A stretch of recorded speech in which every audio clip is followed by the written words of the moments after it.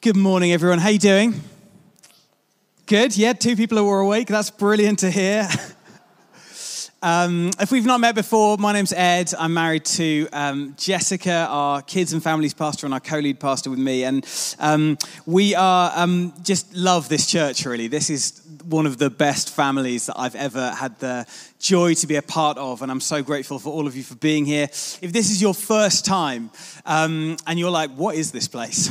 I guess here's the deal. Our hope is that you would feel at home in this place, in this community of people who are just trying to work out what it means to follow Jesus and pursue Jesus in Exeter in 2021, that you would find friendship more than anything else, that you would find purpose and you would find hope and peace. And if there's anything at all that I or we can do to help you with that process, we would just love to do that. And so you can speak to a member of the team at the end of today. Anyone wearing one of those badges around their neck, they would love to tell you how to get involved in the life of the church. But equally, drop us an email, hello@stmatsexeter.org, and we would love to get back to you about that. But I guess my dream here is that if you're wondering what this is, that this would feel like home, that you would feel at home in this place. And today we're continuing our vision series, looking at the vision that we believe God's given us to love Jesus and transform Exeter.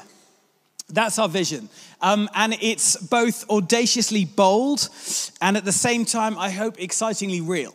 It's something that we could hardly dream of, but at the same time we could see become a reality in our time. And that as we work out what it means to be followers of Jesus, that we might become more like him, that as we love Jesus, he might, through us, transform the city around us. That is our goal. And for that reason, we are not dependent upon good ideas or bold strategies, although they're brilliant things in themselves, but we are dependent on the presence of God. We can't do anything at all without his presence. That's why we spend so much time on Sundays just trying to enjoy his presence, to dwell in his presence, to spend time in it. And we've titled this vision series, The River. Partly because we live in a city with a beautiful river. I love the River Exe and everything that it does. And it brings life and it brings joy and it brings purpose to this city. And the whole city exists because of it. But also because the river is this image that God uses again and again to show how he works, to describe the way his spirit works, flowing from one place to another, getting deeper and wider and stronger. And last week I spoke about that from the book of Ezekiel. And about a river that is described in a vision that he has, which brings life to people and to places that feel dry and dead. And you can catch up with that on the podcast if you've missed it. Actually, I just got to share this. I listen to podcasts in bed sometimes, and I normally listen to other podcasts, but I obviously subscribe to the St. Matt's podcast. And so I woke up in the middle of the night hearing my own voice ringing in my ears, which was a surreal experience. But if you want my voice in your ears at night, download the podcast. You can listen to all of our talks that way. But I've got to get back onto track now. We started with this idea that God's presence is like a river, that it flows from one place to another, that it grows wider and deeper and it brings life. And we need to place ourselves in that river. And the best way to get into that river of his presence is worship and prayer. But today I want to look at another image of a river that comes in the Bible. And this time it is in Jesus' own words in John chapter 7. And it captures this moment that you could easily miss. The context of this moment is really what I think makes it really interesting. And I promise I will read it to you in a minute, but I want to tell you the context before I read it to you to make sense. Jesus is in Jerusalem for the festival of Sukkot. Sukkot is sometimes called the festival of tabernacles or tents or booths. It's a kind of harvest festival in Judaism. It's a celebration of all the things that God has provided for his people in the year past, all the food and the way the harvest has come. But it's also a prayer that he would rain on their land, that more stuff might grow and provide for them in the year ahead. And it's kind of like those harvest festivals that you remember at school, you know, when your mum gave you a can of kidney beans and sent you to school and you had to like place it at the front of church. I don't know if anyone else had that experience. It's kind of like that, but better.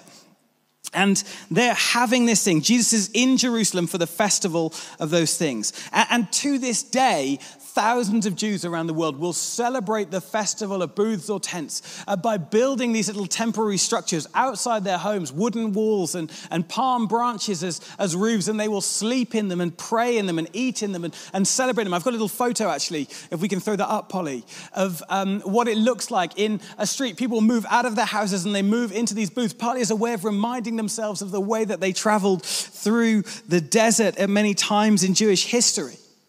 And in this same context, Jesus is in Jerusalem for this festival. And this is a festival that lasts 7 days. And it's a festival full of symbolism and ritual and choreography. Because each day a priest would go from the temple in Jerusalem and they would take an ornate golden jug like this one. And they would take it from the temple and they would walk all the way down through the city, through the inner city of Jerusalem, and they would come down to something called the Pool of Siloam. And the Pool of Siloam was a pool that was filled with a natural spring, and they would dip the jug, and I've picked a far too large jug, and they would dip the jug into the water, and they would scoop the water up, and then they would carry it with singing and chanting and the blowing of trumpets and fanfares. The priest would carry it through all the people, and they would carry it, it's quite heavy, carry it back up to the temple. And there on the temple, they would march around the altar in the temple once, and they would pour the water out over the altar as a way of reminding themselves that they're dependent on God for the rain that brings life. And every day they would do this from the temple to the pool and back again with singing and chanting and trumpets and celebration, carrying it up to this. And each time the celebration happened, each time the jug was filled and then poured out and filled and then poured out, the celebrations and the joy would grow more and become louder and louder. And in that moment, John, the Apostle John, records this in John chapter 7, starting at verse 37. See, I promised we'd get there in the end. If you've got a Bible or a phone, turn with me to John chapter 7. It's also going to appear on the screens. And it says this about that moment. On the last and greatest day of the festival, Jesus stood and said in a loud voice, "Let anyone who is thirsty come to me and drink. Whoever believes in me, as scripture has said, rivers of living water will flow from within them." By this he meant the Spirit, whom those who believed in him were later to receive. Up to that time, the Spirit had not been given since Jesus had not yet been glorified. I've been thinking about these words and this moment now for about 3 years, because I think these are the words of Jesus that define our vision. They define the thing that our church has been called to be and to do. Our calling both as individuals, as part of this church, but also as a collective. In the middle of this great festival of water, Jesus makes this radical invitation in 3 parts. Come to me and drink. Trust in me and believe. And rivers of Spirit-filled life will flow from you and transform the places around you. You know, these last few days have been gloriously hot and sunny. Who's been out in the sun last few days? Enjoying Devon or Cornwall's beaches, just lapping up the sun. I absolutely love it. This is one of the best places in the world to live, isn't it? But one of the things about being in the UK is that no matter how good or bad the weather gets, we are never truly ready. Anyone know that experience? You know, if you were to speak to the retailers, you would discover that in the sudden spike of a heat wave like this one, the sale of hats and glasses and sun cream and towels and all the other things that you might need to go to the beach, they spike and go out of it. The supply can never meet the demand that's there. It's almost like that we can't prepare ourselves as people for just a little bit of unusual weather. And one of the biggest mistakes that I make when the sunny weather comes like this is I forget my water bottle. I forget to drink enough water and I get dehydrated really easily. And I almost never remember to carry a water bottle. I forgot mine today. I left it on the side full of water. And I forget to drink enough water. And this happened to me quite a few years ago now on my 18th birthday. My birthday is the 12th of July, just in case you want to pop it in your calendar. And the 18th of July, it's normally a nice, hot, sunny day. And the day before my birthday, I went to a friend's house because he asked if I would come and help him in his garden. And we worked in the sun in the middle of the day, and it was hot, and I was thirsty. And so I said to him, I was like, look, I've forgotten my bottle. Is there any chance you could just lend me something that I can drink from? He went into his kitchen and he came out with the only bottle that he could find, which was his daughter's bottle from her nursery. And so it was like pink and shaped like a unicorn and all this stuff. But that didn't really matter. Like, I was happy to drink from that. But because I was hot and sweaty, I just kind of downed the water that was in it and went and refilled it and drunk another bottle. And it was all fine. And I downed it all. I drank lots and lots and lots of water as I worked in this garden. And it was no problem at all until later in the day when he called me. And he said, you know that bottle that you borrowed from me? Did you wash it? And I was like, no, I didn't wash it. The water tasted fine. It looked fine. It didn't have any problems with it. And then he admitted that later in the afternoon, his wife had seen me drinking from this bottle. And she told him about a text that she'd received from her daughter's nursery earlier that day.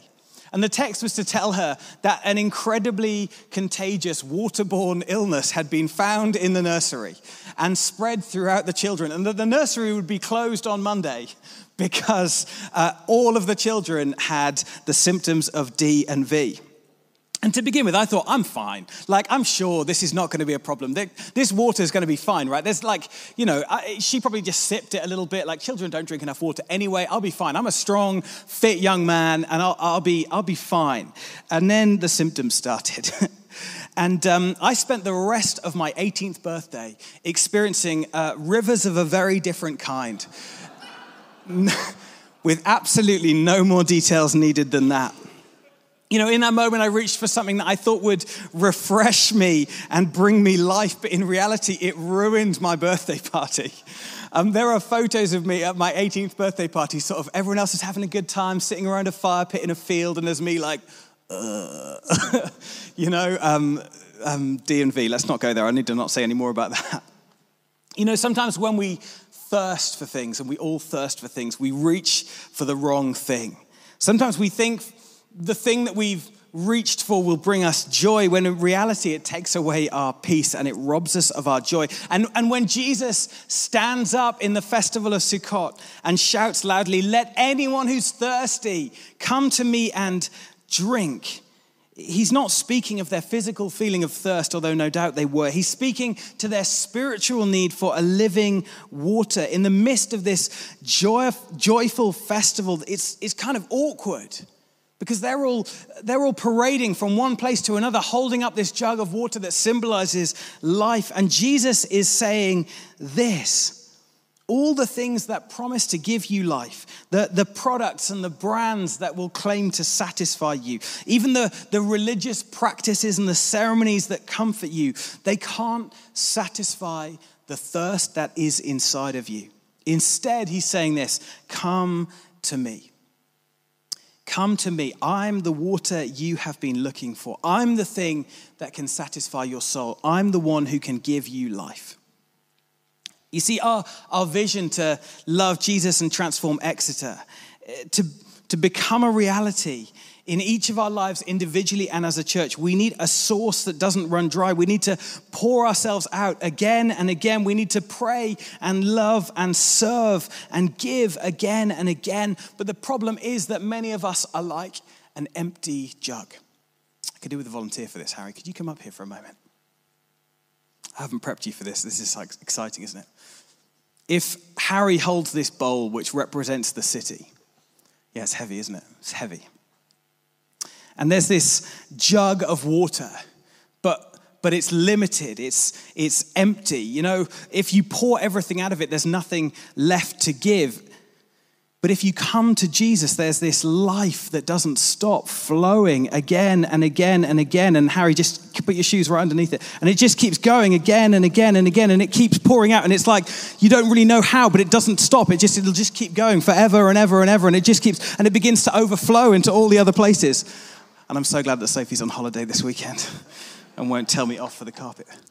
Thank you so much. Would you mind dealing with that? Thank you.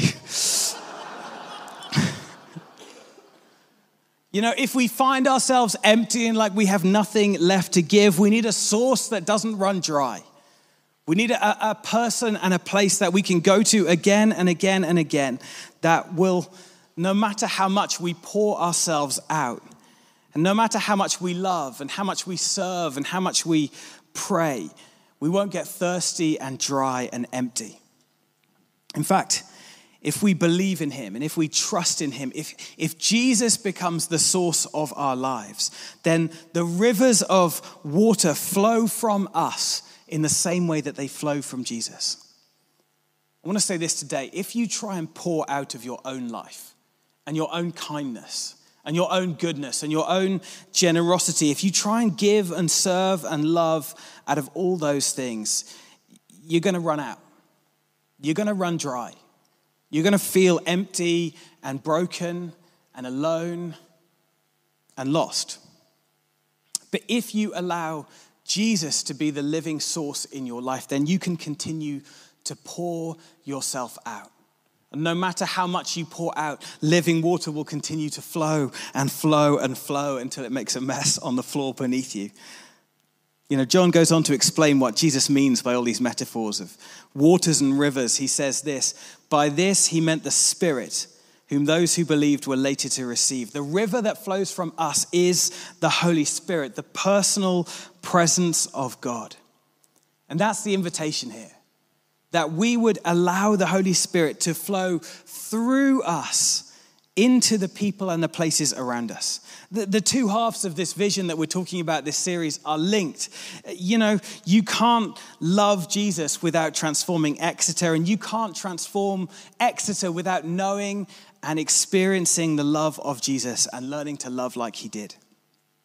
And I wonder, what does transformation mean to you? You know, it's one of those words, isn't it, that you read in marketing slogans. And I was kind of reluctant when we decided to use it in our vision statement. But maybe there are parts of your own life that you would love to see transformed, changed beyond recognition. Maybe there are people around you that you would love to see experience the love of Jesus and never be the same again. Maybe sometimes, like I do, you look at this city around us and you see all the things about it that are beautiful, but you also see the brokenness and you long for transformation. Maybe transformation for you looks like poverty and injustice eradicated. Maybe the transformation of Exeter looks like streets that are safe to walk through at night. Maybe it looks like people in the care system finding homes and experiencing authentic love. Maybe transformation looks like the hungry fed and the homeless housed. Maybe it looks like justice and mercy expressed to those on the margins. I'm convinced that we're called to all of those. But to be honest, I don't know what transformation means to you, because I know that it means something slightly different to each of us. But I know this: transformation starts with you. You can't do any of those things alone. You can't do any of them. But with the Spirit of God who pours out rivers of living water, you can flow into every single one of those places and they can change. They can change. They don't have to stay the same. You can be a part of the way they change. And today is the day of Pentecost, the day when the church celebrates the way God poured out his Spirit on all people, starting with just a handful of people in a house in Jerusalem. And in the book of Acts, it tells us that on that day, Jesus' followers, they were all gathered together in one place. They were waiting, and the Spirit of God came in the room, and it sounded like a strong and violent wind. They saw what seemed to be tongues of fire resting on people. They miraculously began to speak in other languages. But what really intrigues me about this moment is this: Peter's there in the room, in the moment, and he experiences and he sees these things for himself. But this is Peter, who'd just been a simple fisherman, an ordinary man, a basic person who'd followed Jesus for 3 years but then denied Jesus. Someone with no formal education or qualifications who stood up in the very same city where Jesus had spoken about the Holy Spirit. And he quotes from an ancient part of the Bible that goes like this: "This is what was spoken by the prophet Joel. In the last days, God says, I will pour out my Spirit on all people. Your sons and daughters will prophesy. Your younger men will see visions. Your old men will dream dreams. Even on my servants, both men and women, I will pour out my Spirit in those days, and they will prophesy." See, the invitation of Pentecost is to keep receiving, to be open to receiving, and to keep receiving the same Spirit, the one who sounded like a mighty wind, who looked like fire, the Spirit that gave people gifts they could never have imagined, the Spirit that gave Peter, this unschooled, uneducated fisherman, the boldness to stand up in front of crowds of people and speak prophetically to them. This is the same Spirit that Jesus is speaking about flowing from you. The Spirit flowing from you, rivers of living water. And I wonder, what are the places that God wants to speak to through you? What are the gifts that he wants to give you that you don't already have? What are the dreams and the visions and the prophetic pictures that will bring about the transformation of Exeter and beyond? You know, as I was writing this, I was convinced that there are some people right now, and God is calling you to pray for wind and fire, for signs of his power in the places that you go.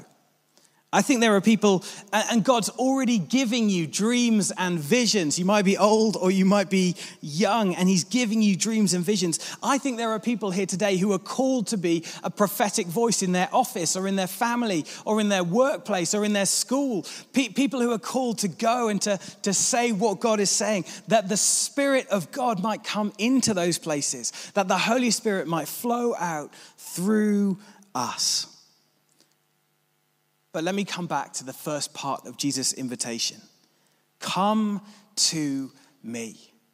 Put your trust in me. Allow my Spirit to flow out of you like a river of living water. I don't know why I broke up the word living there. Should we pray now? I would love us to pray and invite the Spirit of God to do that in us today. And so would you stand? And worship team, come on up and join me.